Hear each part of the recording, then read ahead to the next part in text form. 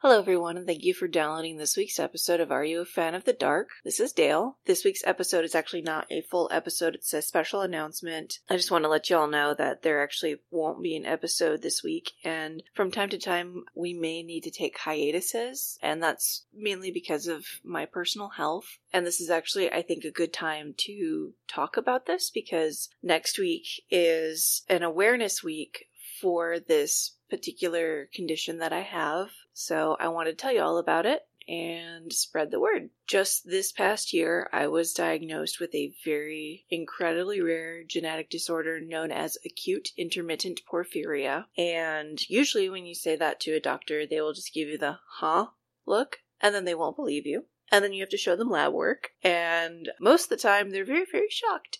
So it took me going to see, 5 or 6 different doctors and organizing my own testing to get this diagnosis. And basically it started because I was hospitalized twice between 2016 and 2017. They were nearly fatal. I was feeling very sick without knowing why. And so I put my insurance to work and I did a bunch of research and I came to know about this disease. Basically, I got a break and finally got genetic testing, and the results implied that I was a carrier for this particular disease. Now you might be wondering what it is, so let me just read to you what is available out there on this website. This one is from the Panhematin website. Panhematin is one of the few treatment for acute attacks. They have this sheet for discussing acute intermittent porphyria, or AIP, with your family, and so here it is. So what is AIP?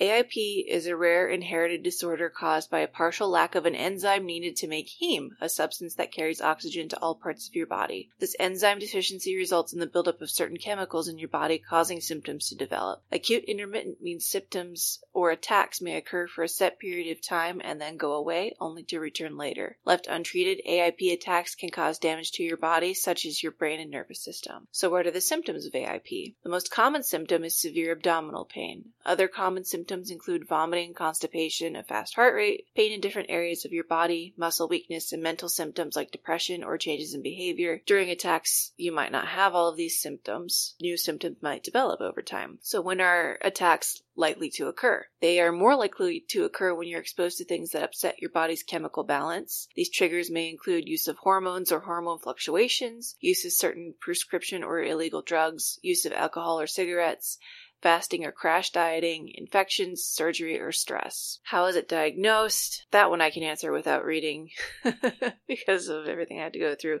Basically, it's a lot of biochemical testing at first, and then the gold standard is to have genetic testing done.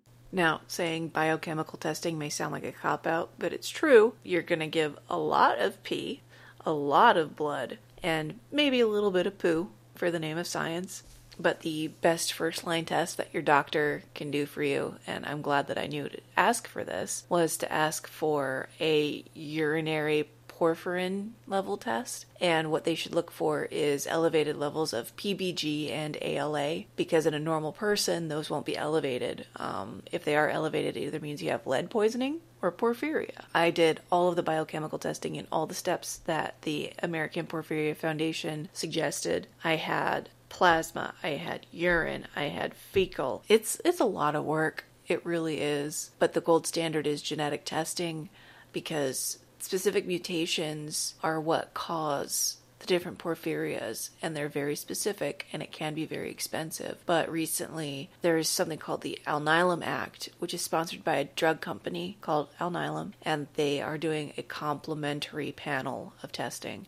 Now, before, it was very expensive to do, and you can still do the private testing through Mount Sinai, but it was cost prohibitive to me. If the Alnylam Act had not come through, I would not have gotten this. And while my doctor was coming around and she was ready to give me the diagnosis on the biochemical testing alone, she felt a lot better about having the genetic testing to back it up, because there are so few porphyria experts out there. It's going to be really hard to find a doctor if you have it. In Arizona, where I'm at, as far as the American Porphyria Foundation knows, there's only one person in Phoenix, which is where I'm not, that has an inkling of what porphyria does and is and how to treat it. So it's been a roller coaster ride. My doctor relies on me for information, not the other way around, which may seem kind of scary, but I am very appreciative of it because whatever information I bring her from the American Porphyria Foundation, she researches and consults with other doctors as far as I'm aware of. So, yeah. The treatment for AIP is Panhematin. It's a prescription medication used to relieve repeated attacks of AIP, specifically related to the menstrual cycle in affected women. After initial carbohydrate therapy is known to be inadequate, Panhematin reduces the chemical buildup that causes symptoms. So basically, things that can set off an AIP attack for me can be anything from not eating enough in the day, because even slight hypoglycemia can incur excess heme production, which basically causes a buildup of these neurotoxins, and it can put me in a lot of pain. Hormone fluctuations, either naturally occurring from certain body processes or from stress. Certain drugs and chemicals can cause it, so I have to avoid a lot of things. Yeah, it's not fun. I also never know when it's going to exactly affect me.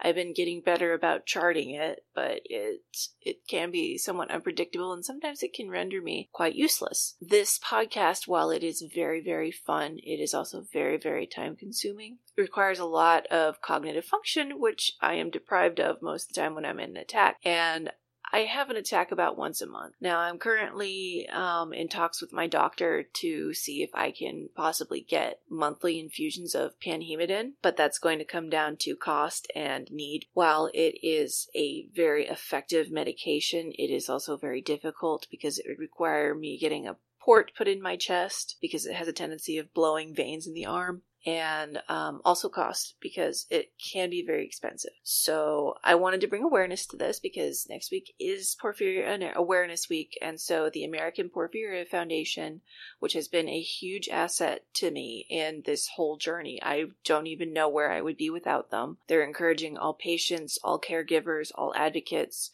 to just get out there and talk to people about their porphyria. There are 8 kinds, though. Some are extremely detrimental and some are extremely rare, and because this disease is pretty much the rarest of the rare, unfortunately, a lot of people go undiagnosed for a very long time. There's two types. There's the acute, and then there's the cutaneous. There's 4 of each. The acute basically all have the same thing in common, where you have acute attacks that are triggered by something, where abdominal pain is a really big symptom, along with all the other neurological and physiological problems. The cutaneous ones are probably the ones that most people know about because porphyria is also known as the vampire disease. Now, these are the people that, if they go out in the sun, they get terrible blisters and lesions. They have to spend a lot of time in darkness. They have to wear long sleeves, lots of sunscreen, hats, sunglasses, bandanas, all of that. My heart goes out to them because it's hard enough having the acute symptoms. I cannot imagine having the cutaneous symptoms. And there are some that have a little bit of each. If you would like some more information about porphyria, you can visit the American Porphyria Foundation at porphyriafoundation.com. You can also make donations there. I am a paying member. I do $35 a year, and I like to give donations when I can. They also have other options where you can buy t-shirts and bandanas and wristbands and all that. Yeah, it sucks. It really does suck. But I like to be upfront about it because it is so rare. And I am a patient advocate. Also, being a woman, it's very hard having a disease like this because it's often misdiagnosed as endometriosis more often than anything else because of the abdominal pain. But let me tell you what, and any other AIP people out there, porfs, we know the difference between menstrual cramps and AIP. They are very, very different. Because it's not really a cramping. For some people, it feels like they've been shot. For some people, it's a constant burning. Others have described it as being stabbed with a flaming sword. For me, it is just a constant, like, gut punch for me right up under the diaphragm. And that can spread to my lower back and kidneys, to the backs of my thighs. And I guess if you're curious, the reason that I wound up in the hospital the very first time was because I was on a low-carb diet. Looking back on it retrospectively now, the lack of carbs put my body in a perpetual attack for probably the better part of a year. I wasn't aware of it, but it culminated in putting my body into severe hyponatremia, which is basically when your body does not have enough salt. It had fallen down to fatal levels, to such a point that I had a seizure and was hospitalized for 10 days until my sodium levels could be evened out. And hyponatremia is also a very common symptom of AIP sufferers.